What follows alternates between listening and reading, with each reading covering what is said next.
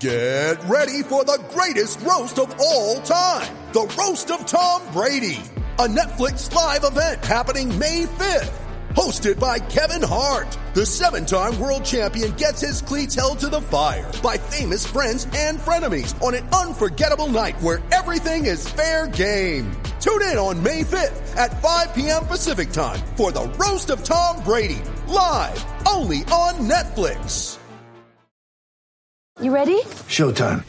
On May 3rd, summer starts with The Fall Guy. Let's do it later. Let's drink a spicy margarita. Make some bad decisions. Yes. Audiences are falling in love with the most entertaining film of the year. Fall Guy. Fall Guy? Fall Guy. That's what the poster said. See Ryan Gosling and Emily Blunt in the movie critics say exists to make you happy. Trying to make it out? Nope. Because I don't either. It's not what I'm into right now. What are you into? Talking. Yeah. The Fall Guy. Only in theaters May 3rd. Rated PG-13. The NHL season is underway with DraftKings Sportsbook, the official sports betting partner of the NHL. Has an unbelievable offer to celebrate the greatest sport on ice. New customers can bet just $1 on any NHL game and win $100 in free bets if either team scores a goal. Doesn't matter if it's a one-timer or a deflection. However they light the lamp, you win. The Sportsbook isn't available in your state yet. DraftKings won't leave you empty-handed. Everyone can play for huge cash prizes all season long with DraftKings daily fantasy sports contests. DraftKings is giving all new customers a free shot at millions of dollars in total prizes with their first deposit. Download the DraftKings Sportsbook app now. Use promo code THPN. Throw down $1 on any NHL game and win $100 in free bets if either team scores a goal. This week, one puck in the net nets you big win with promo code THPN at DraftKings Sportsbook, an official sports betting partner of the NHL. Must be 21 years or older, New Jersey, Indiana, and Pennsylvania only.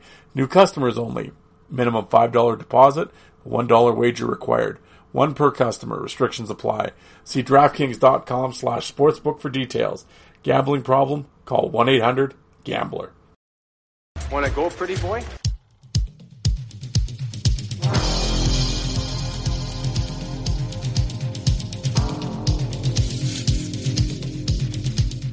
Two minutes by yourself and you feel shame, you know, and then you get free.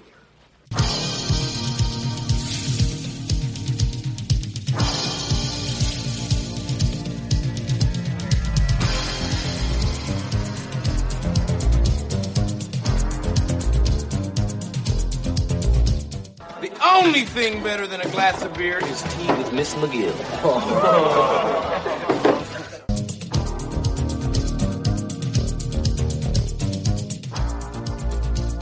And welcome to the Fourth Line Voice Podcast. My name is Darren. Thank you very much for tuning in. Episode 158 of the Big Show, some enforcer-based podcasting coming at you, brought to you by the Hockey Podcast Network. How's everybody doing out there?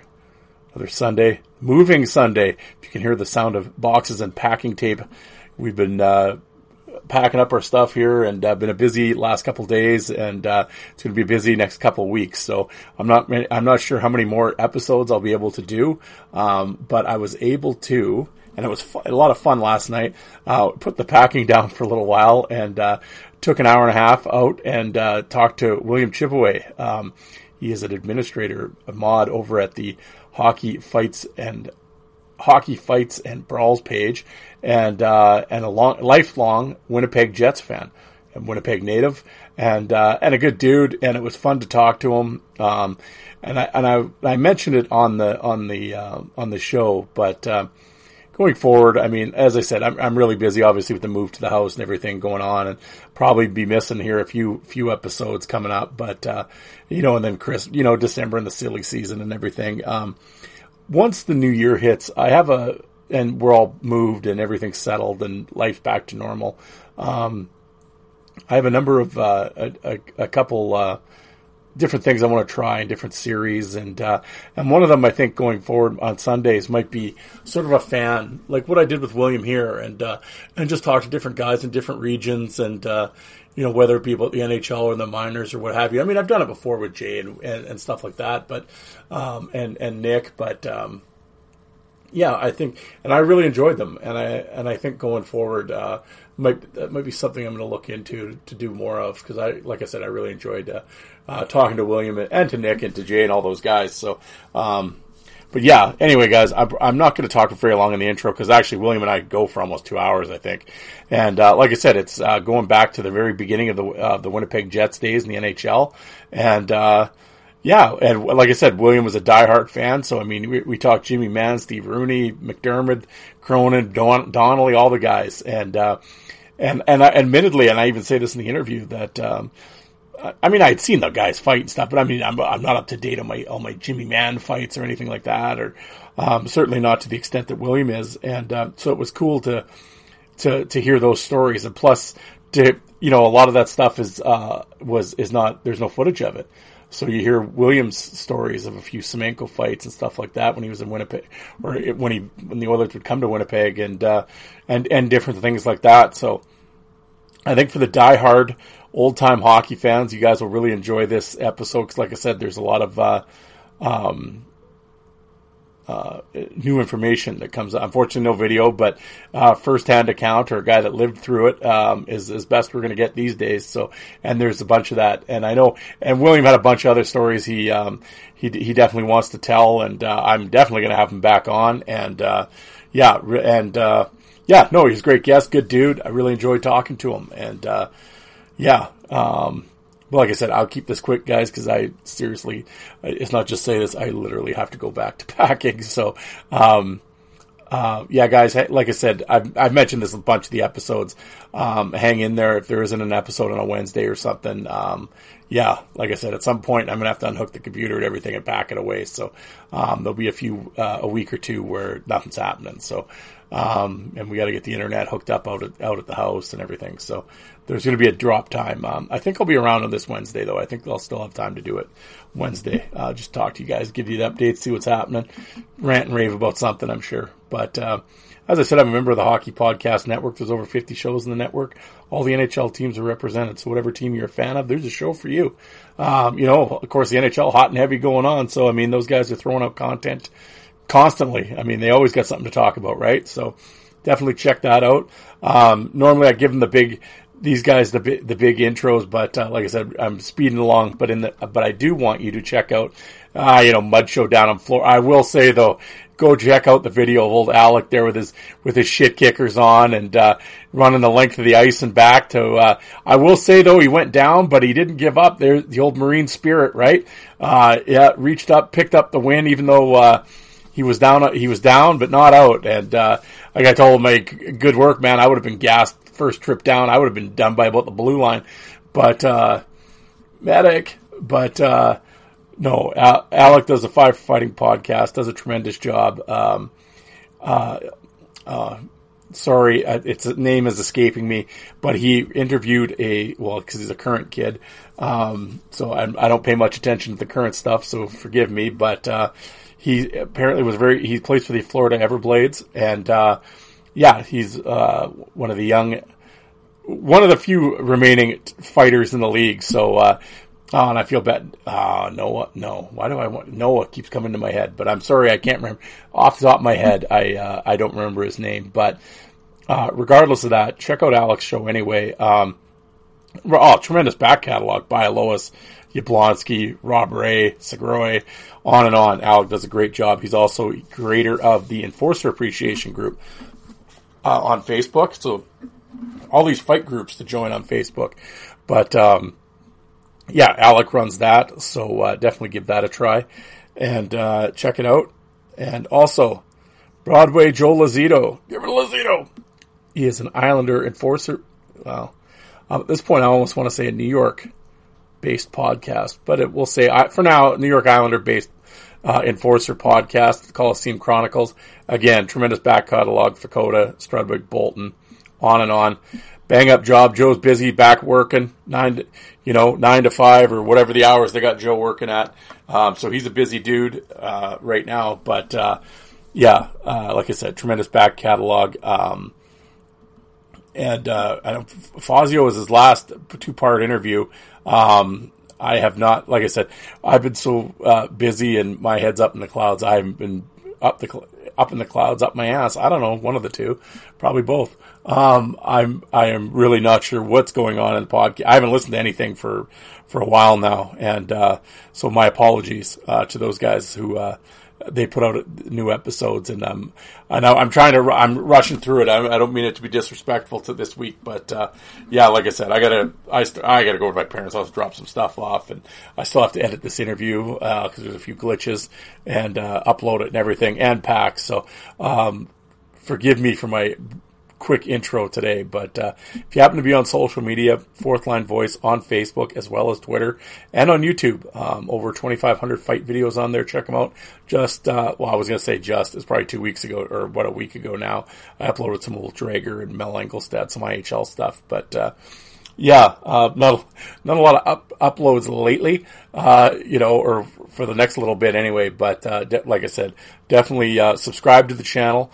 Because once we get packed and moved to the house or unpacked and at the house and everything's settled again, I have lots of cool shit that I want to upload and I can get back at it. And there'll definitely be some cool stuff coming on that channel. I have some stuff in the works. So subscribe to the Fourth Line Voice YouTube channel as well. Like I said, if you could rate and review my show, it really helps me out in the searches. It's greatly appreciated. Thank you very much for everybody for tuning in. If you're new, if you're a friend of William's or you're just tuning in for the first time, welcome. Thank you for coming and checking it out. I highly encourage you to check out my back catalog. John Morasti, Steve McIntyre, Joey Tedorenko, Roman Vopat, Clark Wilm, on and on. Steve McIntyre already said, but definitely go back, give it a look-see, give it a listen. I think you'll dig it. In normal times, Wednesday was interview day, and then Sunday, I call it Shit Show Sunday, where it's my rant episode, and I rant about the current goings-ons and whatever's bugging me, and then we usually talk an old topic or two, going through the Aggressive Hockey Report, or a top 10 list, or the old Tough Guy magazines, or what have you. We'll talk some old stuff too. So, and that's every Sunday. So, definitely go back and check those out. I think you get a kick out of them. But how about I shut up and we'll get into it here. Here's my conversation with William. Some old Winnipeg Jets talk. I hope you guys enjoy it, and I'll talk to you guys on Wednesday. Thanks, everybody. All right, here on the Fourth Line Voice, special guest here on this Sunday episode. It is from Winnipeg, Manitoba, William Chipaway. William, how you doing tonight? Pretty good. How about you? Very good. I really appreciate you taking the time to come on, and we're going to talk some Jets tonight. Oh yeah, for sure. Yeah, glad to be on. I listen to it all the time. I really enjoy your podcast. So. So you're the one. You bet. You, Alec, and Joe. I enjoy them all. So, but I've been giving yours a lot of listening. So. Well, William, we started off hot there, then you included me with those two, and now we're back down to the bottom. You're pulling me back down here. Yeah. Oh yeah. All right. Yeah. But we might edit that part out. We'll see. But okay. But like I said, we talked on the phone earlier, and I know you're also an administrator there on one of the Facebook groups, the Hockey Fights and Brawls page that has. Geez, how many members you guys got over there? It's over 50,000, isn't it? Yeah, we got close to 60,000 or 59,000 and a few other people. So yeah, it's going to be hitting 60,000 pretty soon because there's people want to enter it every day. So, but also we keep it private as well. So we have to approve who wants to join and all that. So, and we have 2 simple questions, and if they don't answer, forget it. Like we want hockey fight fans, not goofballs and all that. So, or people that are not interested in fights. So, but it's a good page. So, no, absolutely, yeah. I signed up there a little while ago when I got the show when I got the show on Facebook, and I've really enjoyed it. And there's a few of those groups. Obviously, Alex and the Enforcer Appreciation Group, and then Clint's over there with the Hockey Fights Hits and Brawls. Yeah, and that group's got. Oh man, I can't even remember what it's got now. I think it's got 50,000 members too. He's getting he's climbing up there as well. Yeah, he likes to have a lot of members, and he's got a lot of admins as ex-NHL players, enforcers too as admins. So he likes to have a lot of people in his group when I've chatted with him. It's good. I like to see a lot of pages like that. So a lot more content, and you never know, somebody might find something on one of the pages that a lot of other that's not out there on bid. So Yeah, no, It's nice exactly, to and, see that. it's sort of like the closest thing like I always say, we're going to get to the old fight message board days, right? Yeah, for sure. Yeah. Were you a member of the Fried Chicken fight site? Yeah, I was, but I didn't. I didn't partake in a lot of discussions, or I would just read, and Yeah. I enjoyed that. I like some of the stuff, and I have to admit some of the arguments were pretty comical and amusing, but I still would never. I didn't really partake in any of the discussions or anything like that. So, but yeah, some of the articles some of the guys come up with were amazing. Like that what was that Aggressive Hockey Report? So, Yeah. Yeah. yeah. So, Did you have any of those back in the day? No. I just I feel so. I should have saved them. Like I think a lot of people felt that way, and then eventually the site went down. So that just sucked, eh? So. Yeah, no, it's funny when you mentioned the Fried Chicken. Yeah, like I was a member almost right from the start, but yeah, I was sort of the same as you. I was more of a lurker than a participant. Actually, most of the time, I think I just used the tape trading section. I think that was my biggest section was just doing that. Yeah, yeah, for sure. Yeah. So I would do that, but I did participate not in discussions, but I would post a lot of stuff on that Hockey Fights site, and which has gone totally shit now. So Hockey or whatever. Yeah. So I know you've had your problems with them, but yeah, it doesn't. Whoever runs it now, so I don't even bother going there anymore. So. No, I mean, yeah, once they killed the message board, that really kind of, I know over the last few years, even when the message board was up, obviously the fighting's way down and pretty lean, and I think a lot of members had gone, but there was still that, I still really enjoyed, like, the old school section. Yeah, for sure. Oh, yeah, that's right, yeah. Yeah, and that's the thing, good. and like you said, right? I mean, and once that site went down, both it and Fried Chicken, that's a lot of fight history knowledge that's gone now forever. Oh yeah. Oh, I know. Drop Your Gloves. That was a hard one to take.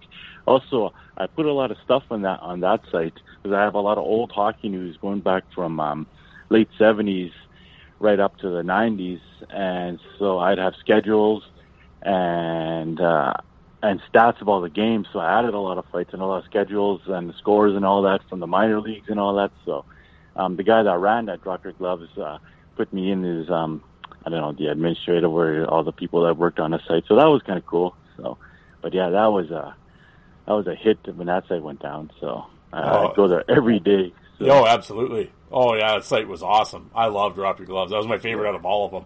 And it was like, me too. For sure.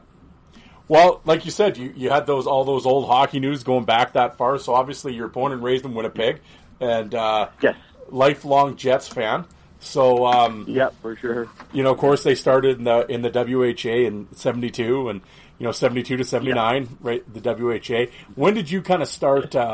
Like your first memories of the Jets? Like what year would that be? It would have to be in the NHL when they first entered. But I remember going to a few games in the WHA when their last season of the WHA. But I really didn't follow them. I was still pretty young, so I didn't really follow them, but I remember going to a couple games. I saw the Cincinnati Stingers, and I saw them play the Oilers in the playoffs in the last in the finals in the last season as well. And there's a couple other games I would have seen in there, but I don't remember much of those days. So I wish I would have, because there's some, and I wish there was more footage of that those days as well. So they had some mean guys in the WHA. So. Yeah, well, that's speaking like you being in Winnipeg and stuff. Did they? I'm going to test your very young memory back then, but do you know? Did they play a lot of games? Did the WHA play a lot of games on TV, like in Winnipeg? You know what they did? They would have. I remember they had a show called The Game of the Week. I forget which station carried it, and they would play one game each week from the WHA, and. That was good. So you get one game a week, and then that's it as far as I know. But there was no station. As soon as they hit the NHL, then a station here carried about 10 of their games all year. So, but I remember that I forget who it was that had that. It's called The Game of the Week, and they would show it Saturday afternoon and then sometime during the week. So I don't think it was live, but they would just replay the game. So, but that's it. As far as I remember, that's all. The only broadcast they had. So, well, and I already know the answer, and you're gonna break my heart anyway. Because I gotta ask, did you tape any of those games of the week? No. Yeah. See, there you go. No, I know that sucks. Eh? Shit. Even the first year of the Jets, I didn't tape any of those games when they entered the NHL. But shit, I wish I would have so much. That would have been just footage that's not around, and the brawling and the fighting in those days. The WHA was pretty good for that. So.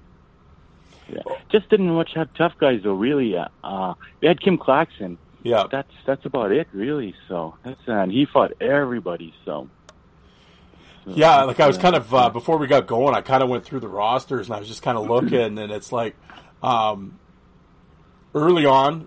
I will say though, we'll get into it, but some of the teams were the Jets were a lot tougher than I thought they were until I started looking at their roster, and you forget, right? And then you start looking, it's like, oh yeah, they were all there together at the same time. So it's kind of interesting, but and we'll get into that. But yeah, like you said, Claxton there, 77, 78, and then actually leading up to that, like from 72 to like 77, there's like no one really on the Jets. I know, yeah.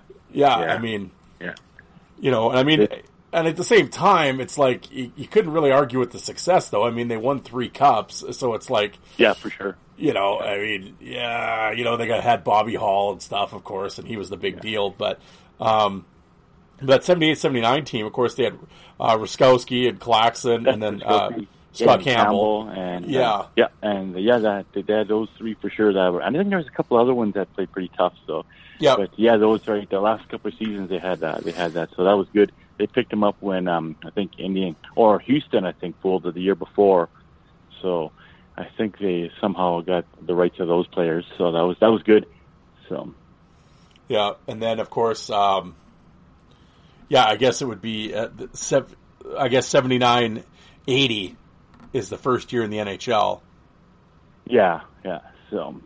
And of course, Winnipeg, that's when the Jimmy Mann. Exactly, I was about to say. Winnipeg, of course, their first round pick was Jimmy Mann, and you know, you had Mann, and then Barry Melrose. I mean, not that he was a huge fighter, but I mean, he's a little gritty. I mean, he wouldn't, he wasn't soft or anything. And then, of course, you had actually Hoyda. Yeah, Dave Hoyda. He didn't play too long though. No. That's unfortunate. I think he had a bad back, and he didn't play much games. But I know he fought Phil Russell a couple times. And I'm not sure who else he fought when he was at the Jets. And they also had, Melrose, you mentioned. Scott Campbell was there. Yep. And Bill O'Reilly was there. He, I think he only had one fight as a Jet, though, but he was a bit of an aggressive player. So they had a couple tough guys for sure. But Mann was the main one. His fight card in that first season was amazing. Oh, and I got 3 of those fights, I think, but that's it. I've seen on video, or I have on video, but I've seen a couple other ones, so. Like overall, like I mean, he's like 20 years old at the time. I'll test you. See, this is like I'm out of my depth here. I have no. I know who he is, and I've seen a few of his fights here and there. But I mean, I'm far from anything of a Jim Mann expert. What was your take on him being there and watching him fight? Like the 3 fights that you say you have on video. Like how did he look as a 20-year-old in the NHL? He looked great because. In 2 of the fights, he dropped Dave Hansen and Don Jackson when they were playing in Minnesota with his left. So because he had the left, and a lot of guys are surprised when they get hit with a lefty. So they were knockouts, but he put them down. So those are good. And then he fought Dwayne Sutter, I believe, and that wasn't much of a fight. But there's also people talk about when he knocked out Playfair and hit him in the nose, and they said it was gallons of blood. So. But I didn't see that. I don't know if there's video of it. I don't know. But the 3 I have, 2 of them are good, the knockdowns. So, but there's a lot of folklore about Jimmy Mann in his first season. Like he fought, I think it was Secor, Jonathan, and O'Reilly in one game here in Winnipeg. So that was that's another one. I wish I would have been at that game. That would have been nice. So. Oh, absolutely. I mean, yeah. But yeah. Yeah, because it's interesting, right? Because, of course, Mann had the big rep coming out of the Quebec Junior, and it was pretty much like no time in the minors. It was like just thrown right to the Wolves. Yeah, that's what happened to him. Yeah, he didn't go to the minors till later in his career, and also I think he scored close to 30 goals in his last season as junior. Yep. So he was. They were expecting him to be a bit of a more of a power forward, but I've read this before that he was kind of pushed into the enforcer role and really wasn't given a chance to develop. So that's what I've heard about him. So, and he kind of didn't really care for that, but he wanted to play in the NHL. So I think that's what he had to do to stick around. So, but he was fun to watch. So when he got involved, so. No, absolutely. When did you start kind of like, did you ever have like season tickets or like on a regular, what time period were you kind of going regularly to the games? The second season they were in the NHL, when they only won 9 games, I went to probably about maybe 20 to 30 games that year. I had a friend who had a connection, and he would get tickets all the time. So I went to a lot of those games.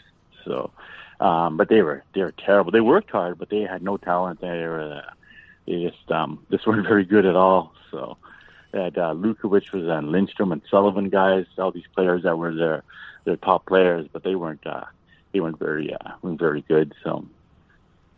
Yeah, I mean, at that time, like you said, you kind of had Hoyta there, but that was the end of him with the 9 games, and and I don't think Mann played that much. I think didn't he get suspended for a while? Yeah, he got suspended. That was a few years later. I forget what season that happened. That was like in the early '80s when he punched out Paul Gardner. Yeah, that was in the 81-82 season, his third season in the NHL. Okay. Because Paul Gardner cross-checked Doug Smale and broke his stick over his jaw, and Doug Smale just returned from a broken jaw. So Mann was pretty upset and went out and I guess you could say he suckered him. He did. He came from behind and knocked him down and broke his jaw. So, but I remember listening to that game too, and there's footage of that. I had that one because Winnipeg had that on their news clips all the time. That's one of the ones I got years later from when they showed it on the news or something like that. So, but, yeah. When did you start? When did you start taping things, or were you ever like a really big taping guy? Yeah, I started recording in the mid '80s, which sucked because I had a VCR, but I didn't record any of those earlier stuff. I had a VCR maybe 2 or 3 years before that, and I didn't even think of taping games.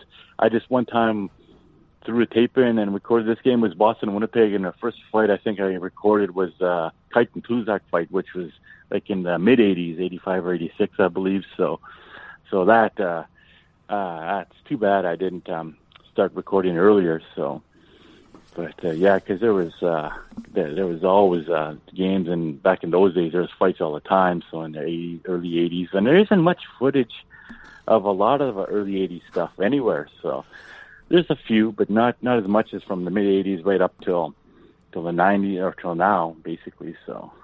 Yeah, I mean, well, like you and I were talking about that the other night there, and it was just like it just seemed, back in those early, and well, just the '80s basically. I mean, as far as I can remember, Hockey Night in Canada, it was basically always. I mean, the early game was always Toronto, and then the late game was always Edmonton or Calgary. I don't remember a lot of Winnipeg. Well, I mean, shit, when you got 9 wins, they're not going to put you on TV. So it's like, you know. That's what it is, yeah. Well, I mean. I know they did show. Yeah, and I mean, you got the Oilers all stacked there with Gretzky and Coffey and all of them. Sure. I mean, of course, they're going to get TV, right? Yeah, for sure. So, and it's. Yeah, I know. Yeah, they didn't have much coverage in those days. So, but we had our local station, and there was a few games I remember. I remember he punched out John Gibson when John Gibson was at Toronto, and he broke his nose. I don't know. Jimmy Mann broke his nose then, and that's another. See, I would have had footage of that, and it sucks. But I just didn't record back in so that was horrible. And then back in early Willis. What was the Semenko fight you were telling me about? Oh, he fought Semenko, but he. That one I heard was a good one too, but I've never seen footage of it. But the one I wish I would have recorded, that was on CBC. It was in a playoff, so it was a game I'm not sure who else it was. Semenko just destroyed Brian Maxwell. And he kind of jumped him a bit still, but I don't think even if they squared off, I still think Semenko just would have kicked him anyway. So yeah, and it was Maxwell was pouring blood and all that, and I think that was I still win the series. It was the opening round, and they were best of 5. So and Edmonton won the 3 games easily, and it was I think near the end of the game 3, and that just finished them off. The Oilers kicked the Jets in the series, and then they just pounded them in the fights too. So. But that's one. And one fight I wish I had, even though the Jet gets slaughtered, but still, just a fight I wish I would have recorded. My friend Luciano had it, and his brother recorded over that game, and he was so mad. He's a big, I think we talked earlier. Yeah, he's a huge Semenko fan. So yeah, well, and I think he listens to the show here. So that's Luciano. Cool. I'm gonna have to get him on the show. We got to do a Dave Semenko special because he'd be the guy to talk to about that. Yeah, for sure. He told me he met him once, and he said he was just huge and scary, and so because back in those days he had his high hair and he just like a really scary looking man. So yeah, well, hey, it was interesting when you threw man out there earlier. I didn't say it, but yeah, that's taking Playfair. I mean, that's a big notch right there. Yeah, for sure. I do know a couple weeks after that when he knocked out Playfair. Playfair came back, and from reading the reviews, like on Drop Your Gloves, and I think in the hockey news that Playfair got the better of him that fight. So, but also you can't go by the reviews sometimes because I remember with the Man and Gardner one.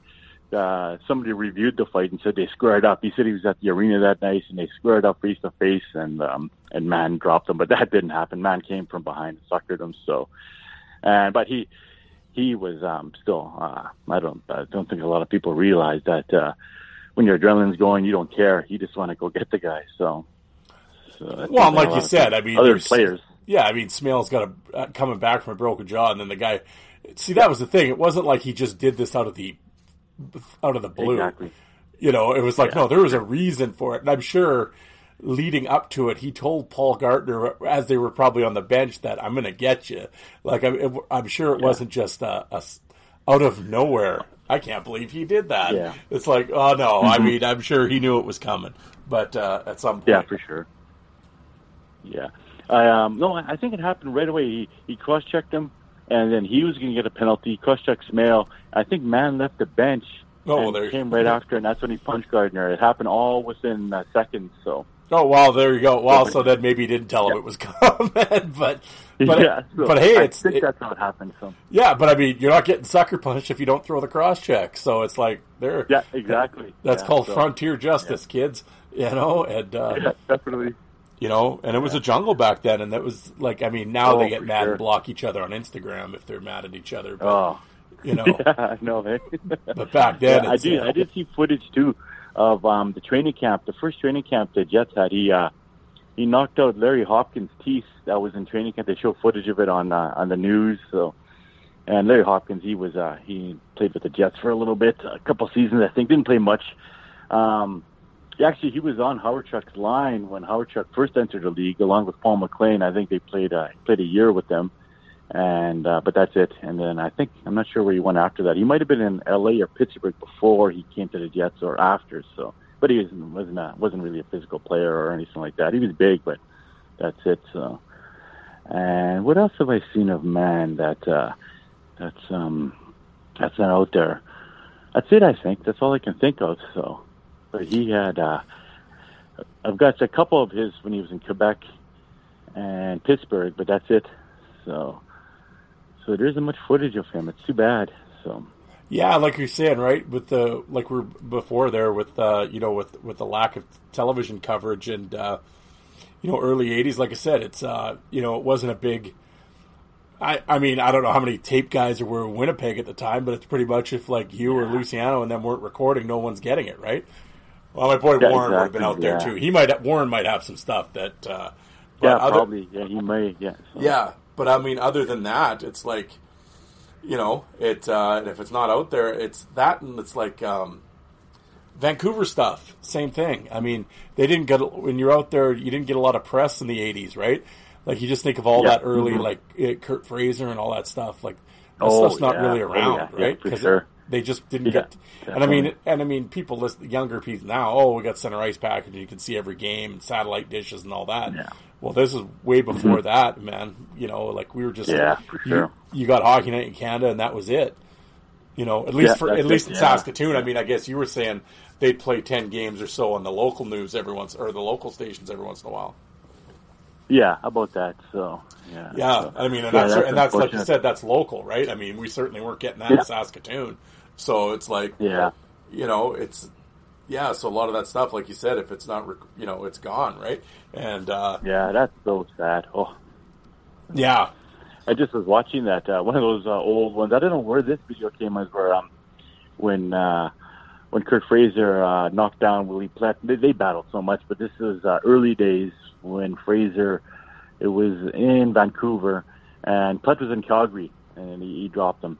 So, but that's just a short vid, and I just watched that one today. I don't know what made me come across that. So, Fraser was a bad dude, you man. seen that one, eh? Yeah. Sorry? Fraser was a bad dude, man. Yeah. So he had a good battle. I think one of my favorite fights with him was when he fought Ben Wilson one time. That was a good one. And then who did he knock out? I think it was a Leaf. He knocked broke. It wasn't really a big fighter. It was like Dave Farish, I think. Yeah, that's it. That's the one. Yeah, for sure. So. Yeah.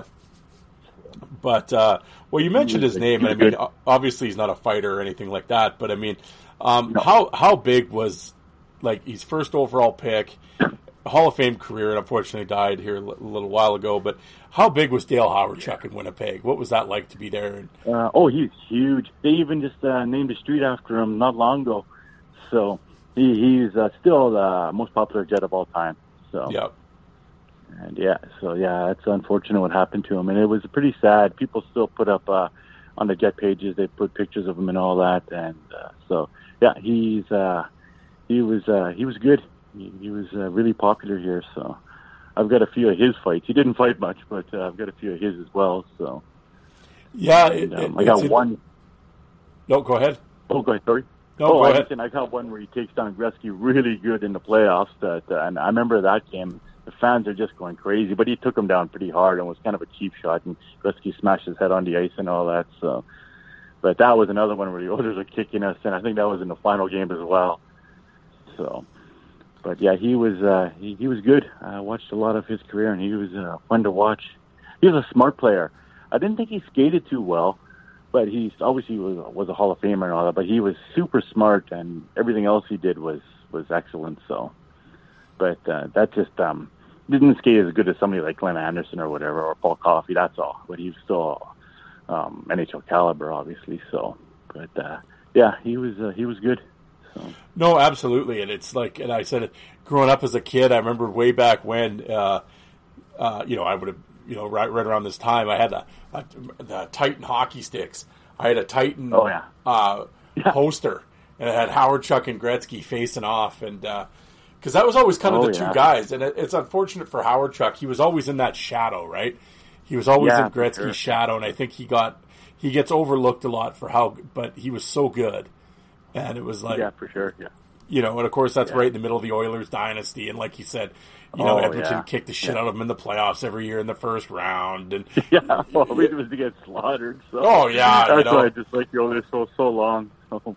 Yeah, But that's why I didn't mind last year. I didn't mind the Jets taking the Oilers in 4, and for me that was good enough. Even though they got slaughtered next round by Montreal pretty fast, but I enjoyed them beating the Oilers. I think that's the first time we ever beaten them in a playoff series. So, but that was nice. I like that. So just because I still think back when the Oilers kicked us all the time. Even once we were up 3-1, and they still came back and beat us. So yeah. No, that was always the poor Jets. I remember we had a friend here in town. He was a Jets fan back then, and he was a friend of my dad's. And I remember, the Jets hat. It was always, this is going to be the year. And then Gretzky and them would just stomp him every time. And, he'd just be depressed about it. But well, the following year, 82, 83, kind of in there. Of course, you still have Maxwell and Mann, and but this is also the year in the 12th overall. Winnipeg drafts Jim Kite. And, for sure. I always say with Kite, I mean, everybody, good night, Jim Kite, and, everybody talks about the coaster thing and all that. But, yeah, for sure. And that was brutal. And even Kite himself said that really changed him, that fight. He's even said that. Mm-hmm. But I think and again, with the lack of footage and Winnipeg not being a primetime team and all that, I think it gets lost on a lot of people on how good Jim Kite was early on in his career. Oh, for sure. Yeah, he. Every time I see a comment like that, or somebody putting up about Kite, then I usually post a whole bunch of fights where Kite, because he won the majority of his fights early in his career, and he beat some big guys, so I always like to put stuff up like that. But yeah, it's always that kosher one that people think of and all that. So these are people, those are fair weather fight fans that don't realize, that haven't watched a lot of footage. So I understand that. But yeah, I think he was near the top for a while there, like in the mid 80s. He was one of the top fighters. I wouldn't say the top, but he was pretty close. So he beat some big guys. So yeah. That Kluzak fight, that's the first one I ever recorded, and I remember my VHS tape is just, I eventually got it on DVD, but it's still worn because I watched that fight, I don't know, 100 times at least, maybe, probably more now, but back then I would just play it over, and I get all my friends over to come and watch it, so that's my favorite fight of all time, just because being a Winnipeg fan. There's been other ones, but that one, the Kite Kluzak fight, so... Yeah, I mean, he had a great fight there. He did great. I mean, he put down Dave Brown, Yeah, for sure. Yeah, in that Winnipeg. That was here in Winnipeg, yeah. And then he had some good battles with McSorley. Yep. And all that, so that was nice, so. Yeah, and like I said, solid player, and I think, and it's unfortunate, like I said, he gets, that reputation. And later, I mean, Jim caught a few. I mean, Ray and all the Peluso, and I mean, they all got him. But I mean, hey, at the end of the day, if you're a fight fan, I mean, he would just stick his chin out and go for it. And it's... Yeah, I knew I like that, so, yeah. So, yeah, I mean... I know he had a couple... One battle, people talked about, I read in the Hockey News or somewhere, and that he had a really good fight with Cox and Ron DeLorme in a preseason in Vancouver when he was coming up. I think this is before he became a regular player. But yeah, that I've never seen that, but it's ones I read about, and I go, so I wish there might have been footage, who knows, on the news, but I've never seen it. So I just go for what people say, that we're at the game or whatever. So, but those would have been nice to see.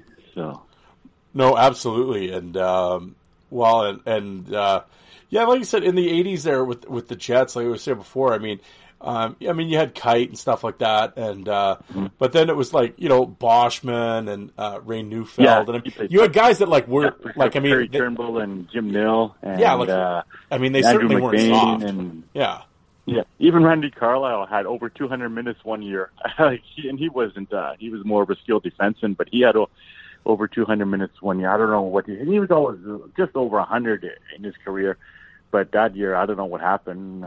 He might have just accumulated a lot of misconducts, but I do have a few of his fights as well.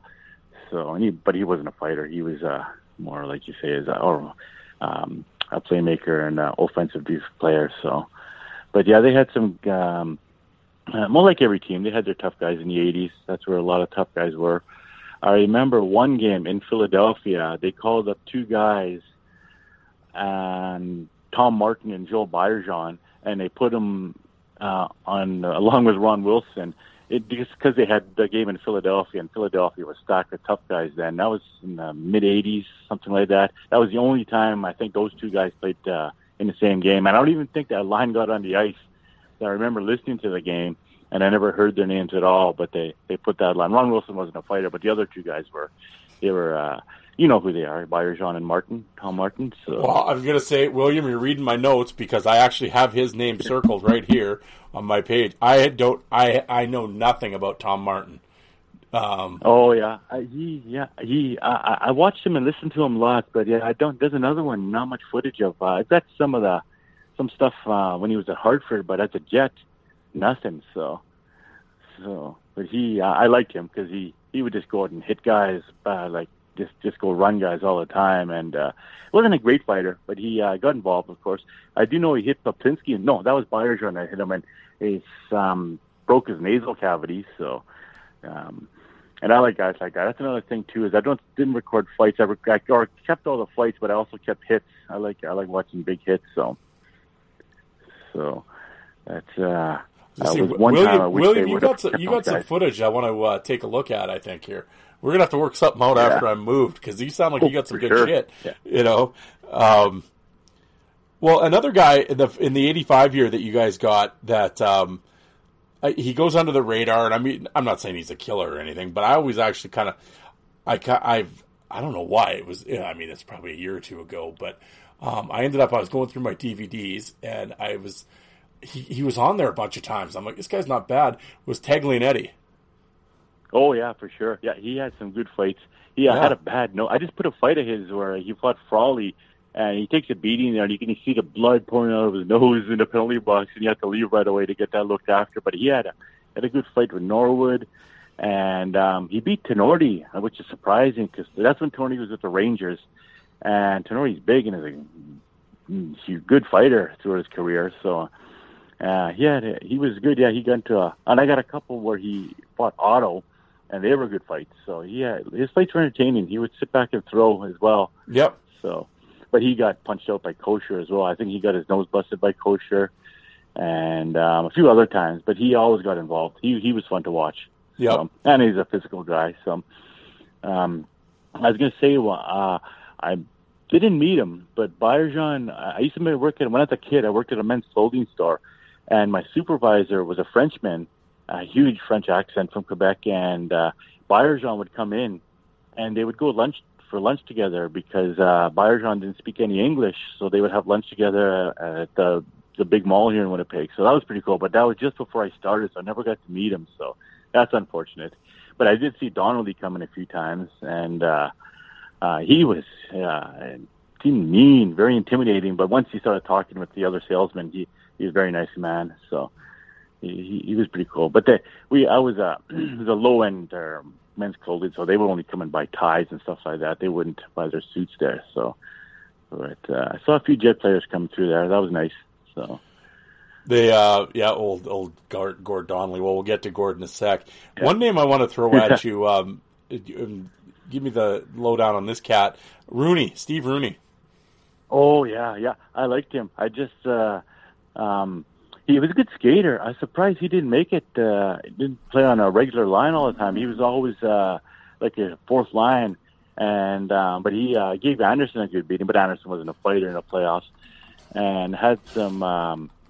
Let's see, I think most of his good fights when he was in Montreal, though. He had a good fight with Cox. He got beat up pretty bad here one night by Herb Ragland. So, but yeah, I've got some footage of him. He fought.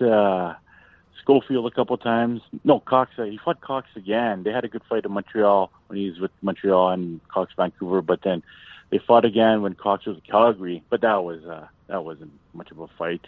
But I liked him. He was another one. I think he threw left as well. So, but I always thought he could have been better as a third line or maybe even second. I thought he skated very well, but he just never. I don't know if he got the chance or whatever would happen. So.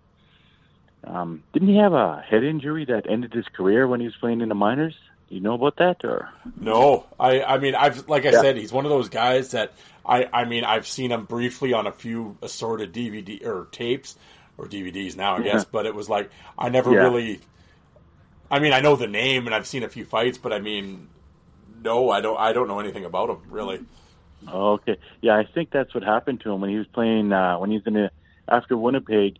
He went to New Jersey, I believe, and then he was playing with Utica, and I think he got hit and head first into the board. Not head first. I think his head hit the boards, and I think that ended his career. I think it was pretty bad for a while, but I think he's fully recovered.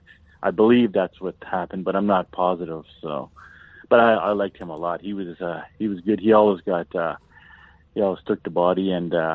Fought a lot, so but I think he only spent a year, maybe 2 years here in Winnipeg. So,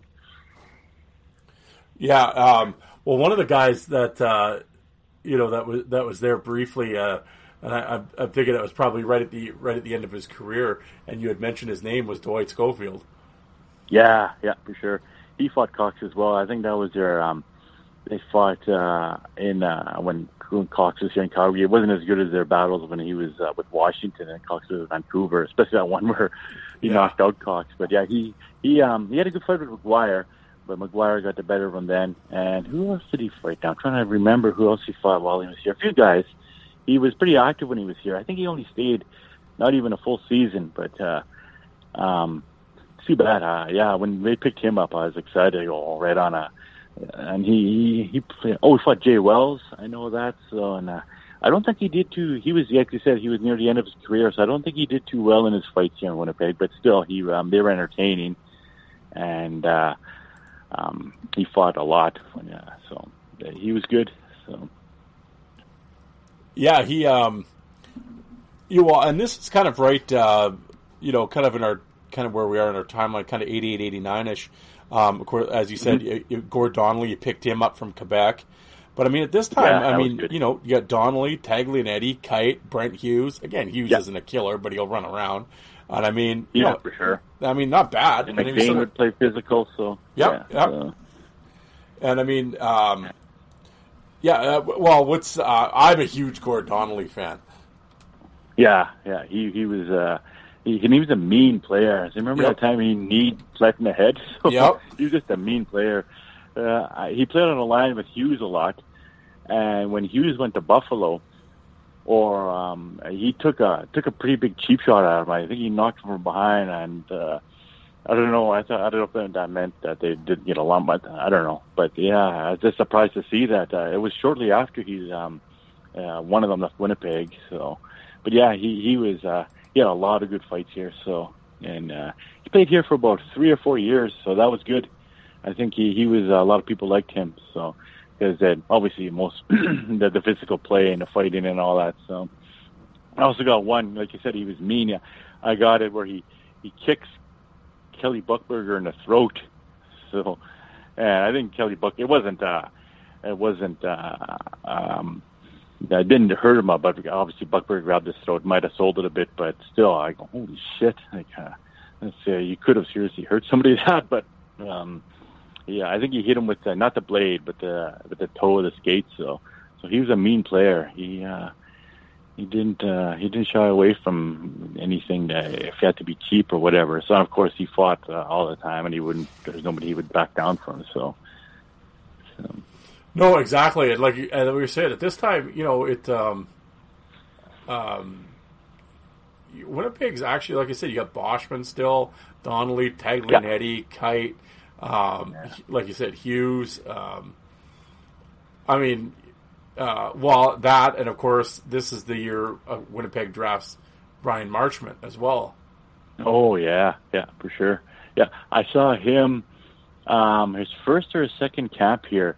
He had in training camp, that's when they're a little more open and you can go see them. And he fought this guy, Mike Warris, who came on as a free agent, and he was a college player. And they had these wicked fights. Oh, fuck! You could just hear the fists hit the helmet and each other's face and all that. They fought twice. You can even hear the people in the stands. There was about 400 or 500 there, and they were just going, whoa, and all that. So that's another one that's fights like that. I wish I would have had a phone camera back then to record them. They were good fights. The first one they just fought because something happened in the scrimmage, and the second one, I guess they were still pissed off at each other because they just looked at each other when they came back on, and they just dropped the gloves and went at it again. And he's had a lot of good fights. I remember that camp too. He laid out Gilles Hamel because he was a huge hitter. So a lot of people give him that bad rap that he went low and was a dirty hitter, and he did a few of those. But I've seen him just lay out some guys. Churla one time, and Churla had to be taken off. This was at the end of the season when Churla was at Calgary. So, but he had some. He fought Miller, and who else did he scrap? I'm trying to think, but he fought some tough guys as well.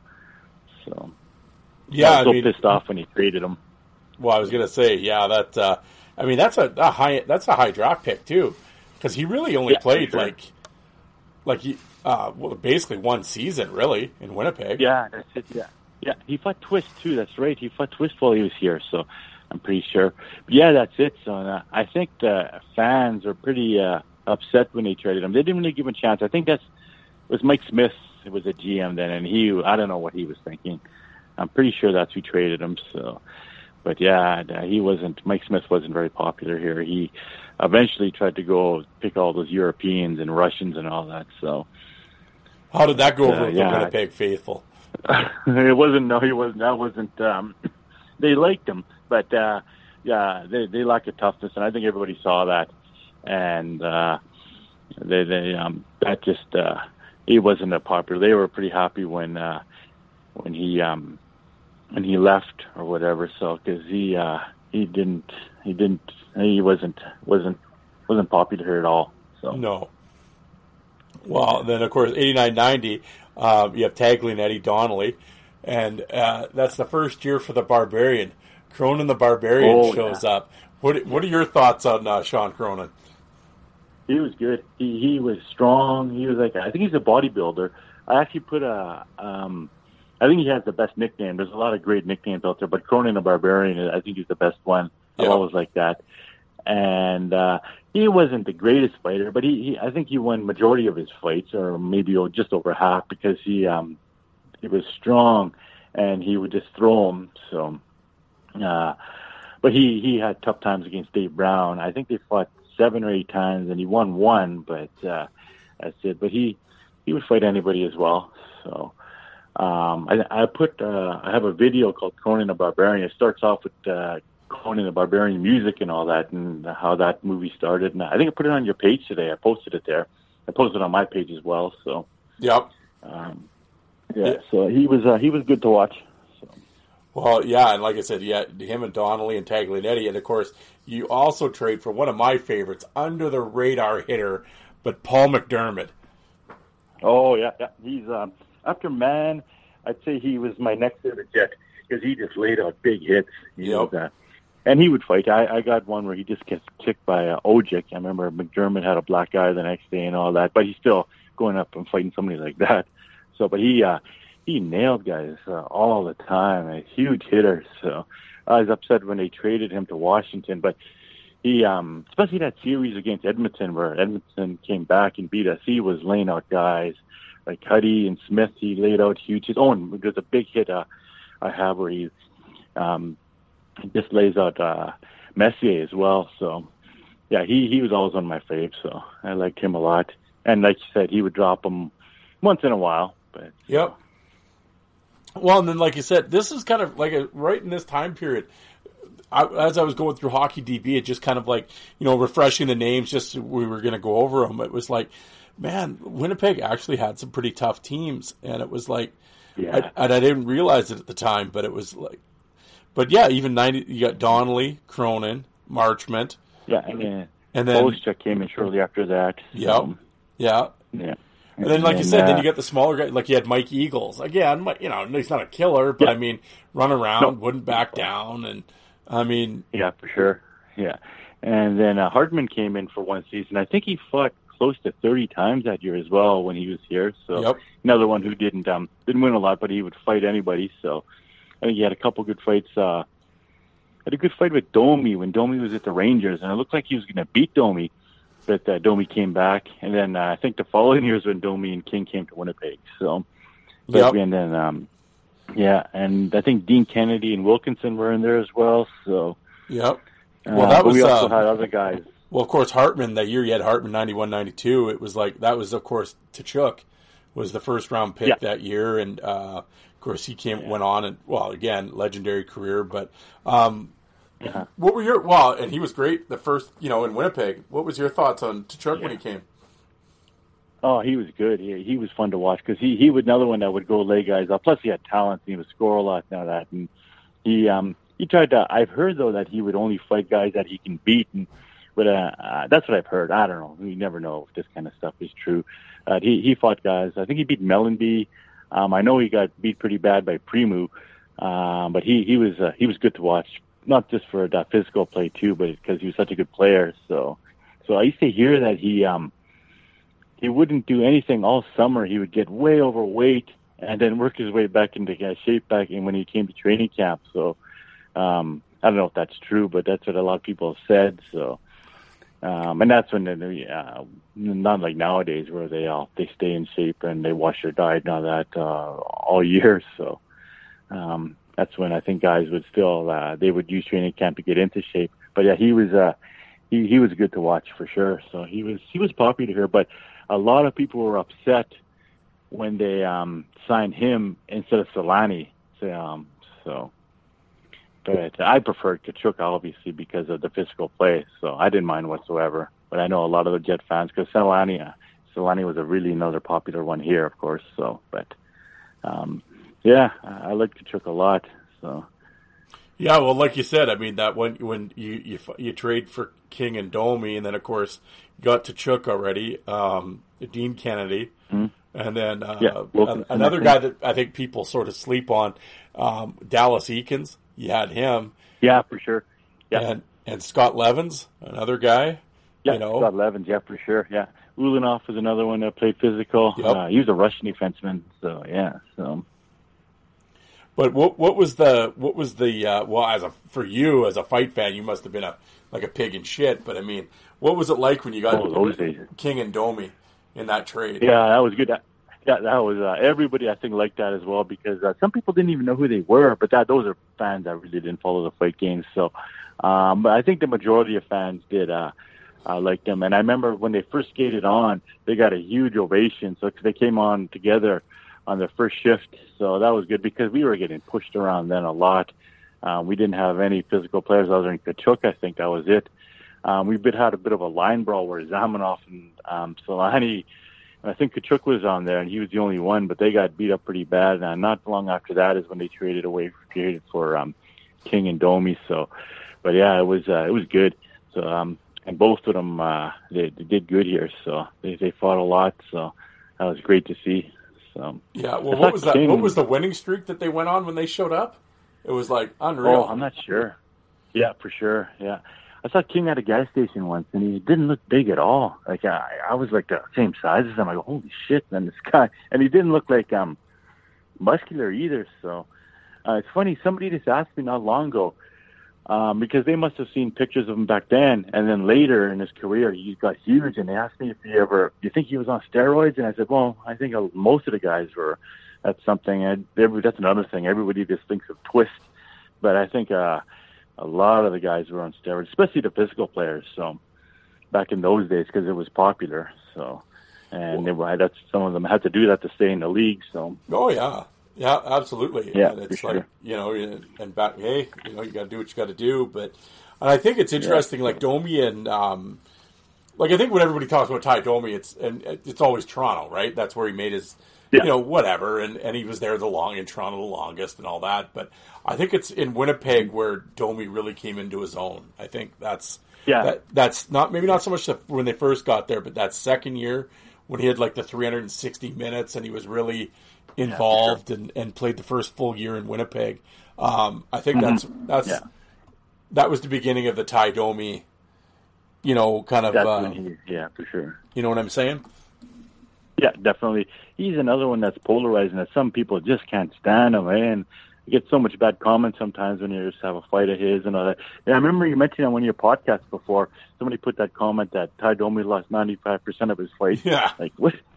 How could somebody even think that? Oh, when I see that and I read that, just shake your head. Oh, I don't know. Yeah, like I don't know with Domi. I don't know if it's like the Leaf thing. Like, I mean, maybe that's it. The people hate him. I mean, I don't know. Yeah. I always just sort of view it like just as a fight fan, right? I mean, I'm neutral on all this. I mean, I didn't have a favorite team or anything. And I mean, I watched Domi, and it's just like, I mean, the guy's the underdog story, right? I mean, the guy's 5'8", 5'9". I mean, fighting everybody, never back down. Yeah. Totally, yeah, for sure. He'd throw wide open, like he wasn't a wrestler. Yeah. And it was like, exactly. I mean, like I said, I don't know how you can knock the guy. And I mean, he's the NHL's all-time fight leader. I mean, yeah, that's right. Yeah, for sure. And people just shit on him, and it's just like, what are you talking? I know. I hate seeing that. Yeah, and his fights with Ray they had some good fights for sure. Oh, he had a lot of fights, obviously, with Probert, but he had some battles for sure. So he was entertaining to watch. So. Yeah, and I mean, I guess, and of course, there's always, of course, the Probert fans and whatever, and they just think of Domi at the Rangers, and he was kind of putting on a bit of the show and the circus when because I remember I've said this on this show, like when he was first coming up with the Rangers, and he was an OHL guy, so I mean, we didn't know who he was, and it was just like, exactly. It's all of a sudden, who's this little shit with the Rangers? And it's like you watch the first fight with Probert. Yeah, because that was the thing. I had never seen anyone do that before. Like, I don't remember anybody doing the speed bag or the belt thing or anything. Yeah. You know, and I mean, and the thing is he's doing this, and it's not like he's winning any of these fights. Like, when he first came up with the Rangers, he lost the majority of his fights. Yeah. But yet he's still going off doing and he's still going off doing the speed bag and the belt. And I'm like, who is this little shit? This guy's annoying, you know. But I know. Yeah, that's right. Yeah. So I mean, I get why people don't like him at that point. But then it's like, well, when he got to Winnipeg and then into Toronto, I mean, he toned down the antics a little bit, but he'd still fight everyone. And I'm like, at the end of the day, I don't know if you're just a fight fan, how do you not like Ty Domi? I mean, I don't know. Totally. Yeah. So, yeah. Hey, you guys, another one. Yeah, he's so polarizing. People just, I think the majority of real fight fans enjoy him. But yeah, there's a few, like you say, jerks out there that just don't, I don't know. Oh, yes, it's all right. You can hate the guy. It doesn't matter. So, but I hate when people start shitting on the enforcers on our pages and all that. Usually trying to get rid of those guys real quick. So, and he's one like Tom Wilson, another one, or Marchand. Well, Marchand's not really. He's a bit of a physical player, you know, more of an agitator. But somebody like Tom Wilson, he gets a lot of hate and all that. So. Yeah, with Scott Stevens. People hate on Stevens too. Yeah, I mean. Yeah, exactly. Oh. And I've always said on this show, it's like, okay, you don't like, I get it. We all have our favorites and guys we don't like. But it's just like, they can never just, I was never a Domi fan. They could just never leave it at that. No, you gotta go into it. Yeah. And like I said, he lost 95% of his fights. It's like, what are you talking about? Like, just, you know. Oh, and that's the thing, and this guy's just not letting it go. Like, he's just doubling down on it when people are, like, calling him out. Like, okay, what fights is he losing so bad? Oh, I'm just saying, you know, and then he's like, you know, Probert. Well, he kept saying Probert. I'm like, well, he had 330 other fights, you know, man. Like, you know. Exactly. Yeah, that's it's sickening to read those sometimes when people put up stuff like that, or just the hate. I hate. That's why I'm kind of glad I'm going to have been there. So, because for a while there, we just let everything go. But then seeing you and Alec clamp down on it on your page, I thought I'd take initiative too, and the other admins have as well, and starting to let all these ignorant comments and start deleting them and removing people from the page. So that's that was good to see you guys do that. So we followed, so that was nice. So especially when you guys change the name of the page too for Enforcer Appreciation, so people should realize it, but they don't sometimes. So, but well, like that's what I said, and that's the problem, I guess, with social media. Not everybody, but it's like there seems to be, you can never just have any civil discourse. Like there's just some civil discourse, right? It's always like there's got to be like name calling gets involved. There's stupidity. It's just like, why can't you you don't like him? Oh, I disagree. I thought he was pretty okay. You know, it can never just be adult, right? It's got to go to friggin' playground mentality right away, and it's just like, why? Yeah, you know? Yeah, for sure. Yeah, I know. That's I try and remove a lot of stuff like that when it starts getting when they start acting like kids and all that, and the name calling. So well, I think what some people don't realize in these groups is Facebook's really clamping down on that stuff, and if and if the group keeps getting strikes against it, they'll just shut the group down. Yeah, for sure. That's what we haven't had one for a while, but a couple months ago we had a few where Facebook had to remove some of the comments, and then we had to put a few warnings out. And so, yeah, I know Dean just put a warning out, or Clint just put a warning out on his page not long ago, because I think they were getting a lot of posts or comments shut down by Facebook, so they had to do that. So.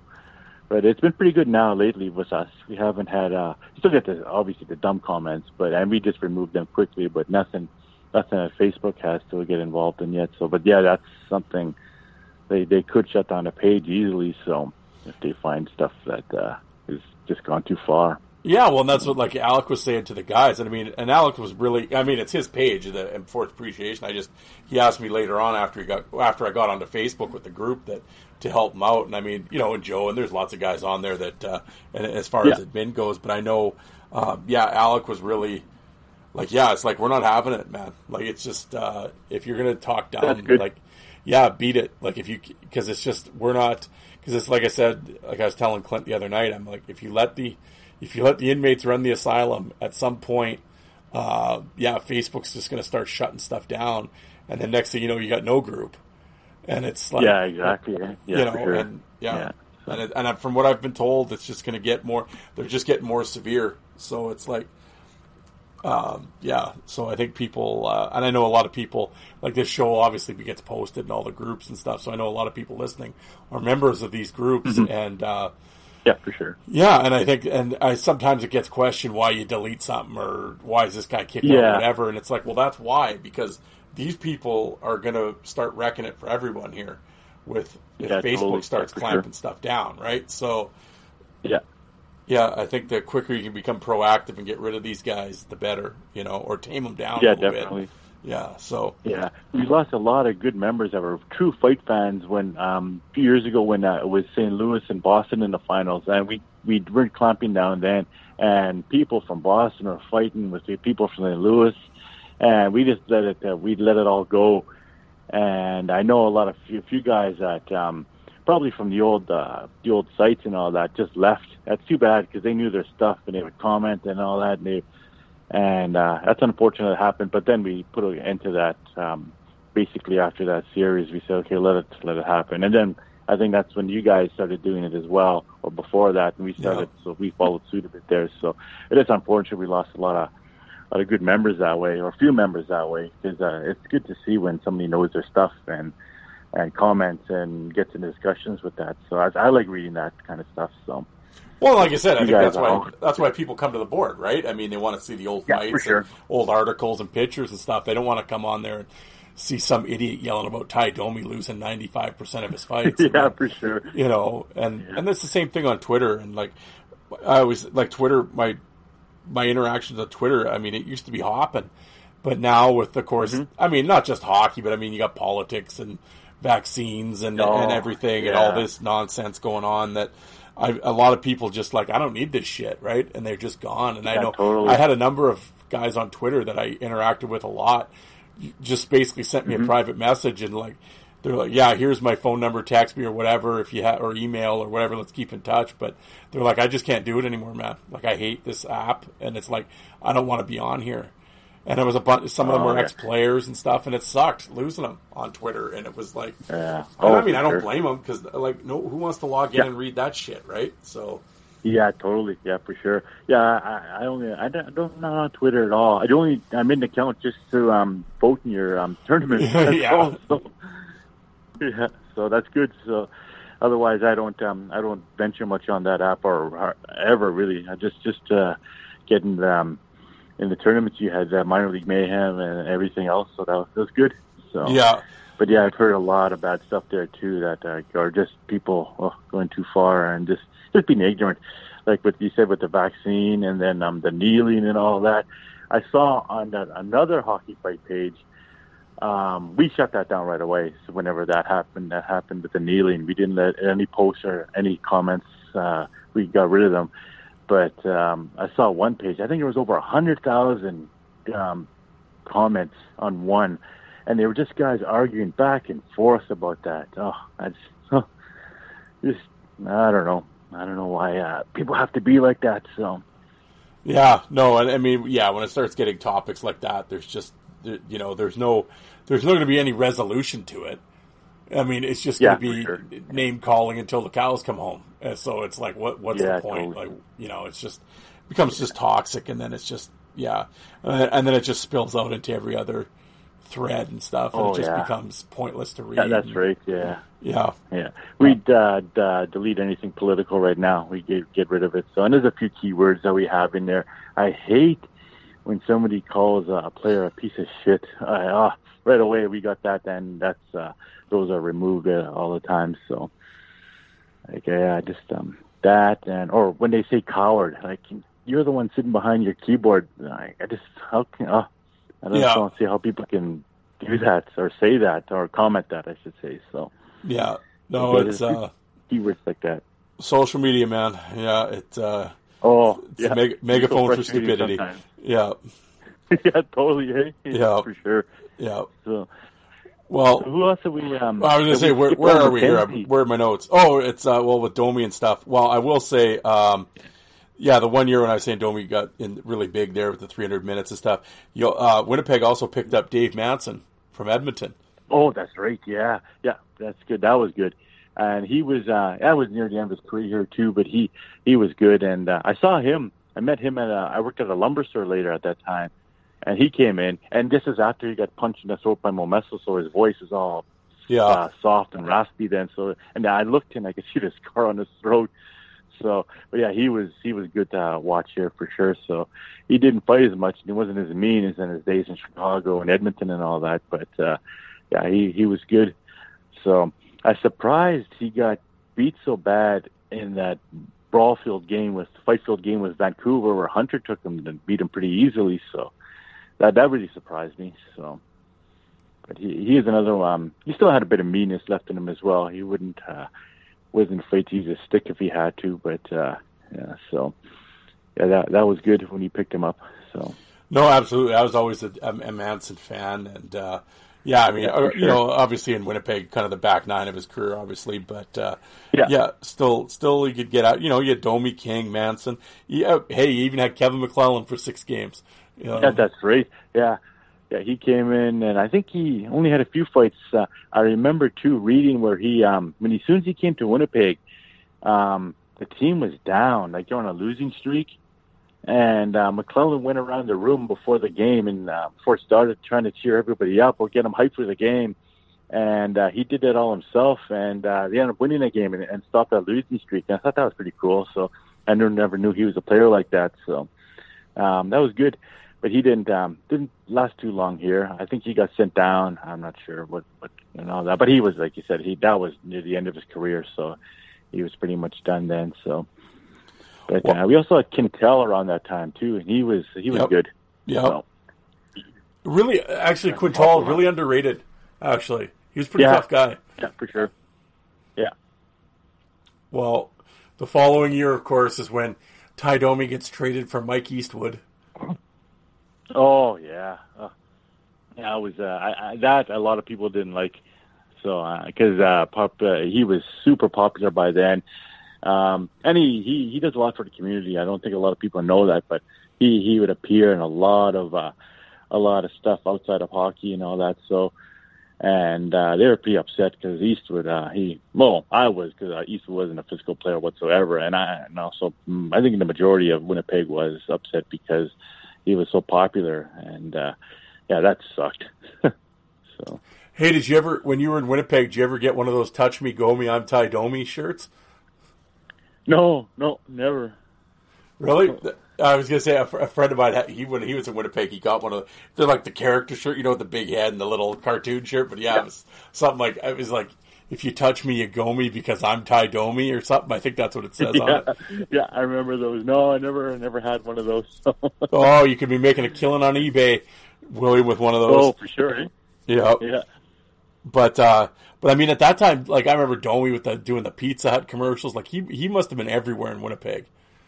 Yeah, for sure. Yeah, he was. He was all over. So that was good. He was extremely popular here. So.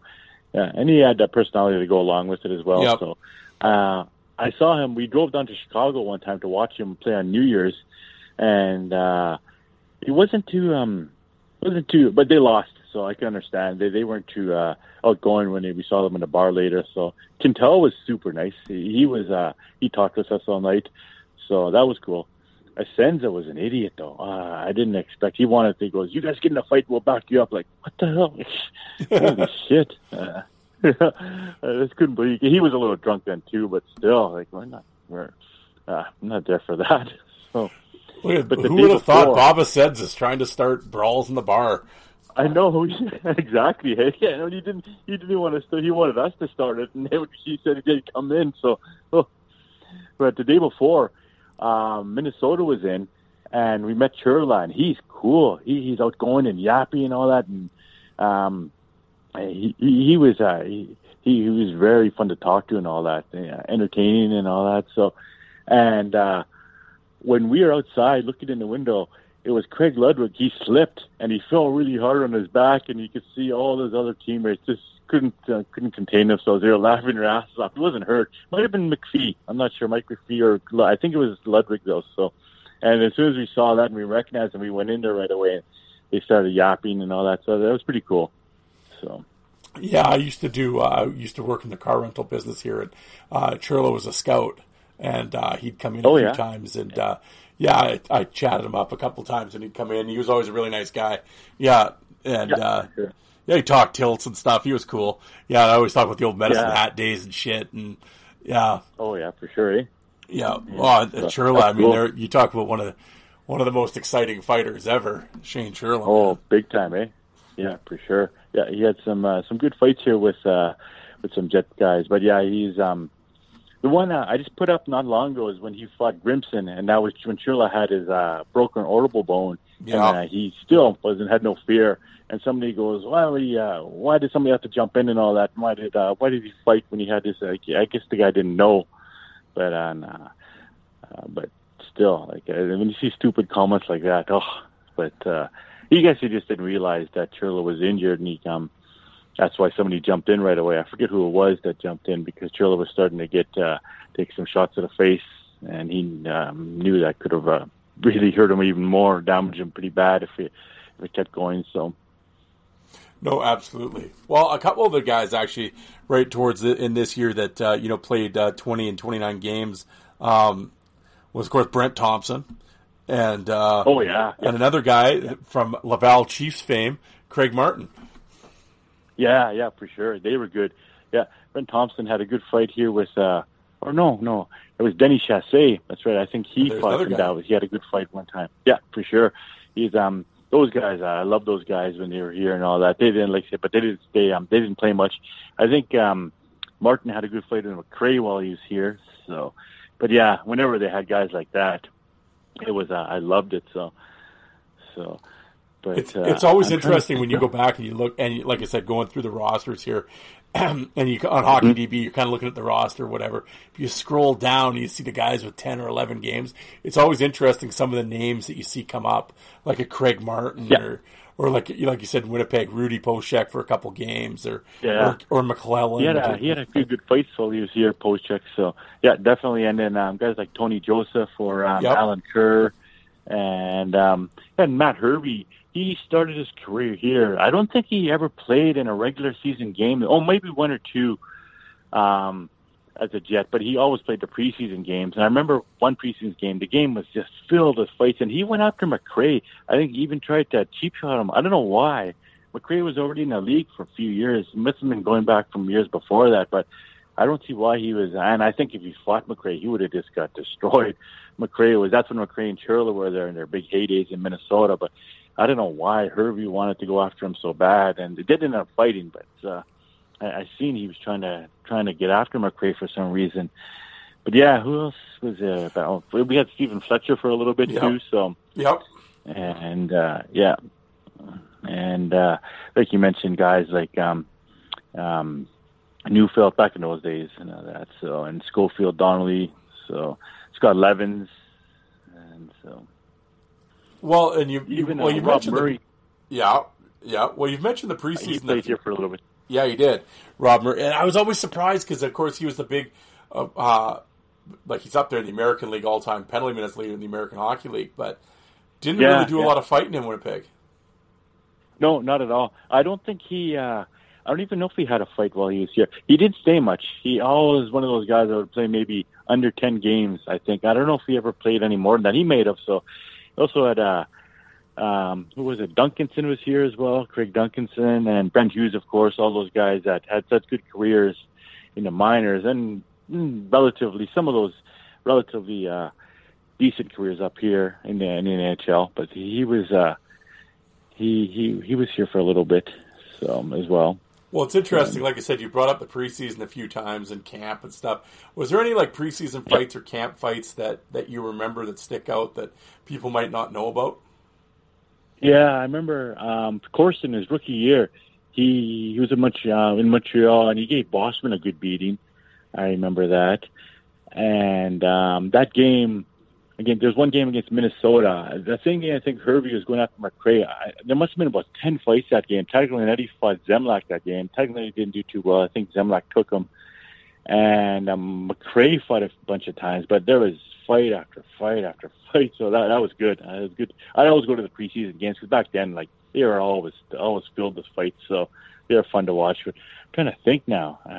There was so much, and there was never much footage of it either, just on the news highlights because those games were never broadcast. So, yeah. So, I remember seeing footage of a camp when Steve Martinson was there.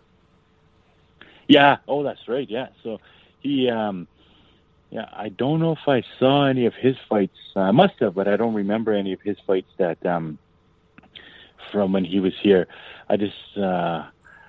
But yeah, it's right. He was here. Oh, I got some kind of compilation video of I do have a training camp fight of Martinson. I think he fought Kerr, I think. I'm not sure. Maybe not. They might have been different times, but I do have one of Martinson when he was in the camp here. So, and I'm not sure if he, I don't think he ever made it to just give him a chance. So that's too bad. He was good. So I'd like to have seen him play up with the Jets. So. Well, and we got to talk about the final year of the original Winnipeg Jets, 95-96. Of course, you got Manson and King, and this is also the first season for Shane Doan. Yeah. Sure. And was McKenzie there, or was he? Was he before that? No, this is his year. The 1 year he played in Winnipeg, Jim McKenzie, and then another one, a second-round draft pick who played pretty physical, but unfortunately his career didn't last, as long. It was Doig, Jason Doig. Oh, yeah, that's right, yeah. They were good, yeah, for sure. I was excited when they drafted him, because every time I'd watch see who they draft, and the physical guy, I love that. So, but yeah, I think I've seen Doig fight a couple times here, but I don't remember. I can't remember who he was fighting. And Doan, he's a physical player too. He took the body, so, and he had a few fights, but once again, I'm not sure. I can't remember who he battled with when he was in Winnipeg. So I think McKenzie that year too. I think he got a hat trick. His only NHL career hat trick. I think when he was with the Jets. So pretty sure. Yeah. So and he had a lot of good fights here, and he was good to watch. I think he gave Craig Berube at the end of his career though too. He gave him a good beating when Berube was at Washington. So. But that was when McKenzie was in his prime, and Berube was near the end of his. So, but yeah, those McKenzie and McCarthy fights when McKenzie was with Hartford, I think, or whatever, they had some great battles. So, yeah, but saw a few here with the Jets. So, yeah, McKenzie's again. He's one. I think he's one of those guys that, for whatever reason, I think he flies under a lot of people's radar. Yeah, for sure. I don't. I think if he was mean, he could have just run through the league. If he had the meanness of like a Dave Brown or somebody, he could have just destroyed guys for years. So he was always. I love that story where he didn't realize he was fighting Dave Brown, his first NHL fight or whatever. And guys said, "You know that? Why is it know that?" When he tells that, I forget who had that. Who interviewed him for that one, but that was a good one. So.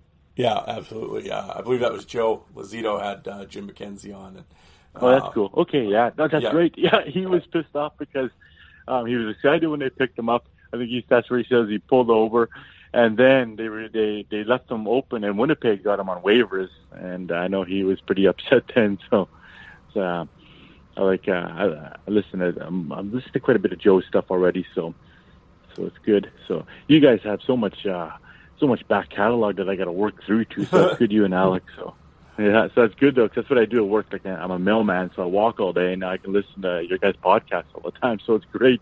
So it's I was gonna say between the three shows, you're gonna have a lot of catching up to do. Yeah, for sure. Yeah, for sure. But this of course is the final season in Winnipeg. When the team left, did you see that? Like, I know the owner there was really fighting with the city. Did you see that? Were you still shocked that it happened? Yeah, I was. I didn't, and they tried doing drives, and people were donating tons of cash. And there's one guy here, Izzy Asper, was mentioning that he might want to purchase the Jets, but then they couldn't do that. So, and when they did leave, people were throwing whatever they had they can afford to help out. I don't know how he was going. If it was him that was going to do it and ask for donations, or the city was going to purchase the Jets, but they weren't anywhere close. So, and and it still shocked me when they left. I didn't really think they were gonna, but they did. Yeah, and that sucked because I didn't have a team. I tried to follow some teams: Montreal, Chicago, Edmonton, Vancouver, but I couldn't. And I guess just the thing of it too, I didn't really get into the Moose for a long time when they were gone. So even though they had some good stuff, they had a lot of good fights. Kimball was here. I think LaForge played here. So but that was tough. So but it did. Well, it surprised me when they left. Yeah, and then of course they left, and then they come back. And of course, it was obviously a big deal that Winnipeg got the Jets back and everything like that. But I mean, at this point, did you give a shit? You were just like, yeah, whatever, or were you pretty pumped that they were back? Oh, I was pumped that they were back. Yeah, for sure. Yeah, I remember I was at work and it was now the middle of the day and I couldn't believe it. I stopped working for about an hour just listening to the radio cast when you were saying that the Jets are back, and I knew nothing of it. Everybody I talked to, it just seemed like nobody knew, and I thought I knew people that had inside tracks and some stories or new stuff, but none of them knew that they were coming back. And it kind of seemed, at least all the people I knew, but also I don't really know anybody in an organization or whatever. So, but they were all shocked, and they were pretty. They just, everybody was so happy that they returned. So it was pretty hard, I think, on a lot of people. So when they left, but yeah, it totally got me. So I'm in a hockey pool, and I've heard guys say I got inside track in it. So the year Bufflin left, I drafted him and was in my pool because the guy told me he's got some inside information that he's going to return, and he never did. So I never listen to anybody anymore when they say that. So, and I delivered bail to a guy, and he said that he's got inside information that Banditana was going to sign, and then a week later he signed with Pittsburgh. So I never listen to any of that crap anymore. That unless I know they're part of the organization or the media, or that when they say that they got some. So I stop really kind of listening to people when they say they know what's going on. So yeah, they pardon me. Well, sort of that. I guess the new version of the Jets. Of course, it's was it 2011. That they came back. Of course, it's obviously it's a different league now, and it's a different. There's no more Gord Donnellys and Scott Levins, that's for sure. Yeah. But one guy that actually played for Winnipeg for a few years that I was a big fan of was Anthony Peluso. Oh yeah, he was good. He had some good battles here for sure. So it's unfortunate. I think they were wearing visors and they had to wear it. Hey, it's too bad. They had to do that. But still, he had a lot of good fights. When he was here, and they had a one line the first couple of years called, was it the GST? It was Tanner Glass, Thorburn, and Slater, but Glass and Thorburn they had fought a lot the first couple of seasons, so that was good. That line lasted 2 or 3 years, I think 2, and they're called the GST. So, but Peluso, we also had Stewart on defense who would get involved, and he was good to watch, and he laid the body a lot. I liked him. So, and of course there's Kane. Well, okay, hold on. Now we got to. I know we're going a little long here, and we're kind of wrapping it up. But Kane's a very polarizing figure, obviously, and he's done a lot of dumb shit. What was the rumors? What was the scuttlebutt in Winnipeg about Evander Kane? Oh, nobody liked him. They hated him. I personally didn't mind him because he played physical hockey, and I didn't care really what he did off the ice. Yeah, but he was a dick. A lot of people just couldn't stand him. Just hearsay what stuff he would do. He leaving tabs and all that, and saying he hates the city. He doesn't even want to go out in it because he spends all his time in his condo. But the girl I was with at the time has a picture of him, and he showed up at a school and all that, so to meet the kids and all that. I don't know if they have to do stuff like that. I don't even know if teams have to do that, or their players or they just do it because they're asked or whatever. So, but that's really the only nice thing I've heard that he's ever done. But he wasn't very popular here whatsoever. A lot of people thought he was just sounds like he is from what we read and the stuff he's done. So it sounds like he's a total dick. So, but, a friend of mine in Winnipeg, I remember talking to him, and he had said the same thing about Kane. There's lots of bad blood in the city over Kane, like was leaving bar tabs and restaurant tabs and not paying things, and Kane, what do you mean, and just leaving, and it's just like, come on, man, but that's pretty bad. Well, it's a shame, like you said, though. I mean, he's an amazing talent, great player. Yeah, for sure, eh? Yeah, so, yeah. There was one guy here that I don't think the Jets gave a chance to, and he just, Patrice Cormier, he played rough and all that, physical, and I don't think the Jets gave him. I remember they signed this guy named Brett McLean, and Cormier was their last cut, and they signed him as a free agent, so that sent Cormier down to the, I forget who I'm not sure who their minor team was back then.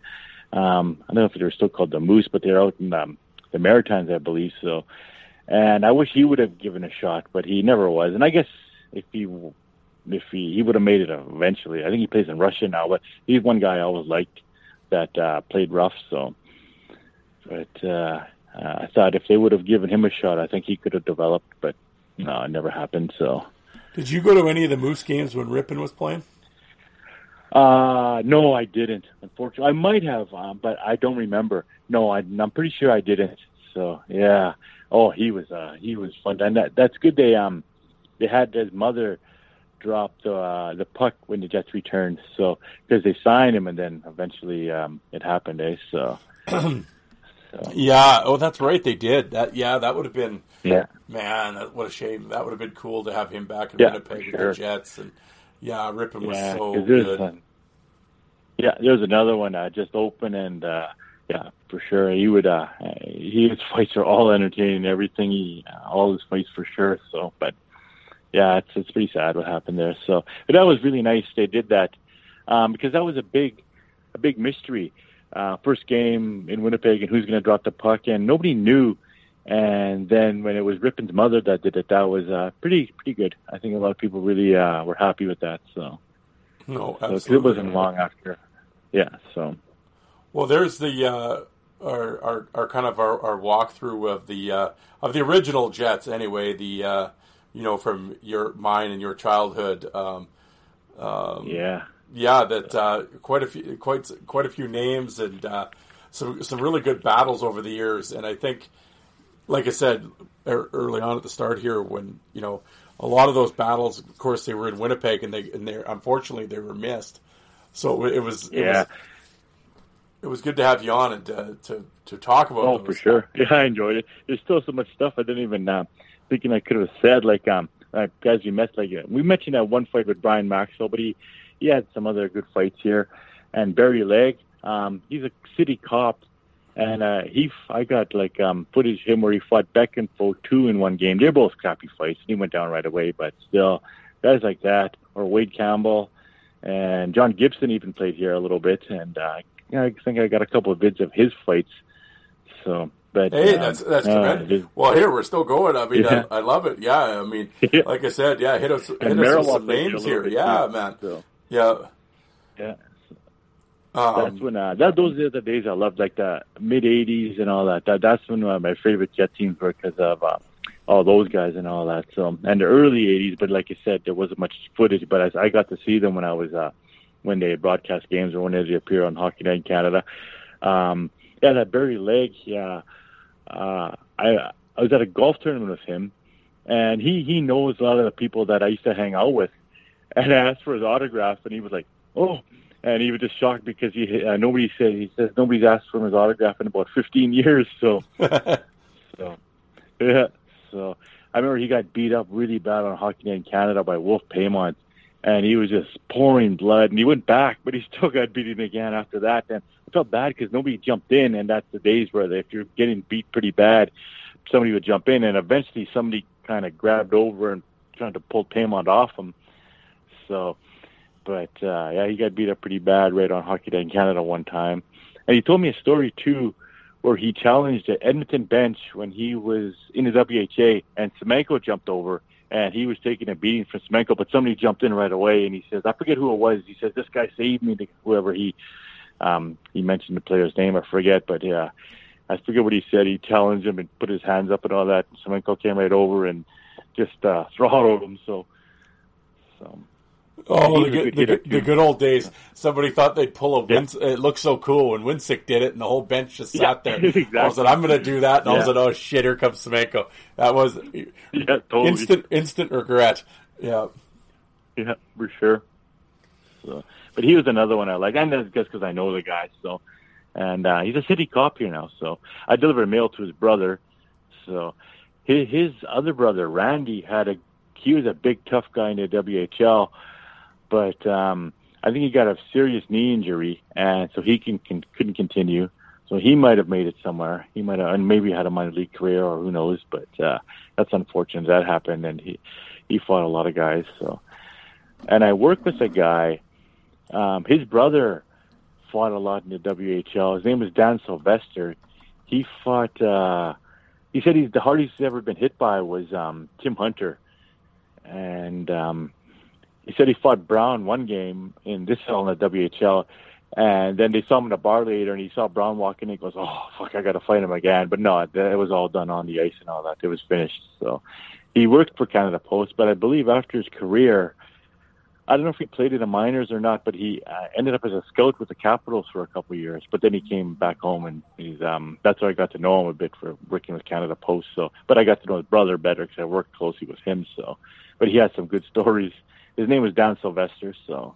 Yeah, I know. I'm just looking at his stats. I completely forgot about the Winnipeg Warriors in the West. Yeah. League. Oh. Well, I'm going to hit you with a name if you remember Andy Risto. Yeah, for sure. Oh, he was. I didn't see much of him because I was super young then. So, but I knew who he was. I think he got. I worked with a guy who's their stick boy, and I think somebody was beating on Randy. And it was maybe he was two guys on him. This was happening in the bench. So the stick boy, his name is Andy as well. He grabbed the stick and clubbed one of the guys over the head, and that stopped it because he saw Risto was taking a beating and he was kind of out of it. So I don't know what eventually happened, but yeah, he was a legend here too, and when he played at the Warriors and all that. So. Very popular, but I was still, like I said, I was young. But that guy told me the team paid his fine and all that, so because the league fined him because those days in the WHL, that's just crazy. So yeah. Well, the Winnipeg Warriors, of course, they were a Western League team from 1980 to 84, and then of course they moved to Moose Jaw. But yeah, that'd be interesting. I didn't even. Think about asking you anything about the Warriors. Yeah, I played with hockey on Friday nights with one guy, Chris St. Cyr, and he ended up playing in Europe. I don't think he ever played over here, any professional, just out in Europe, but fuck is he good. It just shows how good they actually are, the pro players and the minor league players, because he's a cop as well. But he played with the Warriors, and he was like he was so good. So and this is like 15 years ago or 20 years ago, way after his career, and it's just a bunch of us guys just skating around. But he was, you could tell he just was taking it easy as well. So I sort of think it shows how good actually these guys that play junior hockey, how good they are. So. Oh yeah, no, absolutely, and of course, one guy that for those listening that briefly played 3 games with the Winnipeg Warriors, Mick Vukota. There you go, in 83. Oh, yeah. Yeah, that's what I remember listening to that, and on Joe's podcast that he was here for a bit. Yeah, those 3 games. So that was pretty good, but I don't remember that at all. So, but yeah, that was nice. That was kind of cool to know that he plays here a little bit. So, yeah, so he was a good interview. I enjoyed listening to him when Joe was doing his interview on him. So, that's some pretty good stories. So, and that's another thing is guys get on Vukota because he lifted up the pants when he fought. Hey, Yeah. But he did say that if he went open face to face, he would never have that career as long as he did. So he had to do that because he, like I said, he wasn't the biggest guy or the strongest guy. So, and the fights are not. Some of them are entertaining, but not as good as somebody like a Churl or whatever who would just open up or Cox or whatever, guys like that. But Vukota would do a little bit of that, then he'd have to pull the pant move or whatever. So I was always the thing that always surprised me with Vukota is all those years he would do the pants thing, and it would like. Even if he was winning, he would do it. But yeah. But later on in his career, like right at the end when he was playing with Montreal and then he was in Utah, if you actually go and watch those fights, he actually fights wide open. Really, eh? Oh, that's good. Yeah, I haven't seen too much of those ones. Yeah, so I think his what I enjoy the most is when he popped out C-Cord, so that was a pretty good one. So, but he had a lot of fights, a lot of pretty good fights as well, even before. But yeah, I have to go check some of those out. So I'm sure a few of them are on YouTube and all that. So I probably have the Montreal ones, but not the ones too much when he was in Utah. I think he did come through here when he was with when the Moose are here. I think he came through when playing with Utah a couple because I remember hearing the name. Oh yeah, so, that he was in a lineup. So yeah, I actually have a lot of that. I have a bunch of that late '90s Moose stuff when they were in the IHL still, and tough. It was the old IHL had some tough dudes rolling through it for sure. Yeah, for sure. Yeah, I remember. I think it was you that mentioned that. Seeing those old hockey news, I used to do that too. Look at the stats from leagues and all that, and there was no footage of that kind of stuff. But I'd go through the teams and the I and all that, the ECHL. This guy only had 300 minutes and all that. And I always remembered the name and all that. So. But that was pretty cool, a little bit back then. But it's unfortunate until the tape started coming out. Then, I can eventually see some of that stuff. But back then, I would just look at guys and see all their penalty minute totals when they were in the minors or the juniors and all that. So that was pretty different time back then. So interesting to see it that way. Now we got all video, which is nice, but still. No, absolutely. Oh yeah, those year-end yearbooks, hockey news yearbooks. Yeah, I would, and of course at the back, like you said, they'd have the stats from every league, and you'd be looking, and you'd see Kevin Evans with 648 minutes, and you're just like, how does somebody do this? Yeah, totally. Eh? Yeah, for sure. Yeah. So. Yes, William, the good old days. Yeah. Yeah.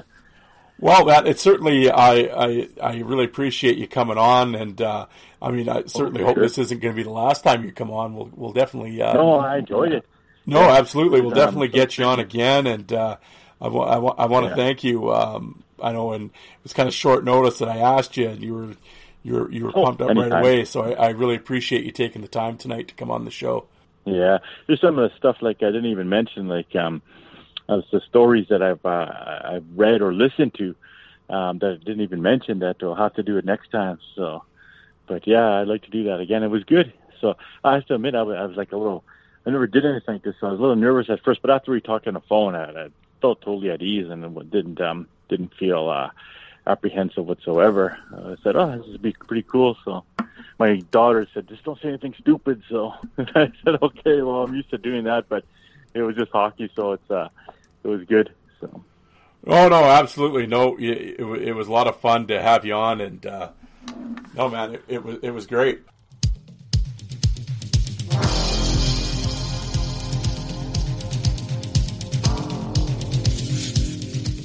And you people that don't like fighting, how many of you did you walk out and get a coffee while that was on?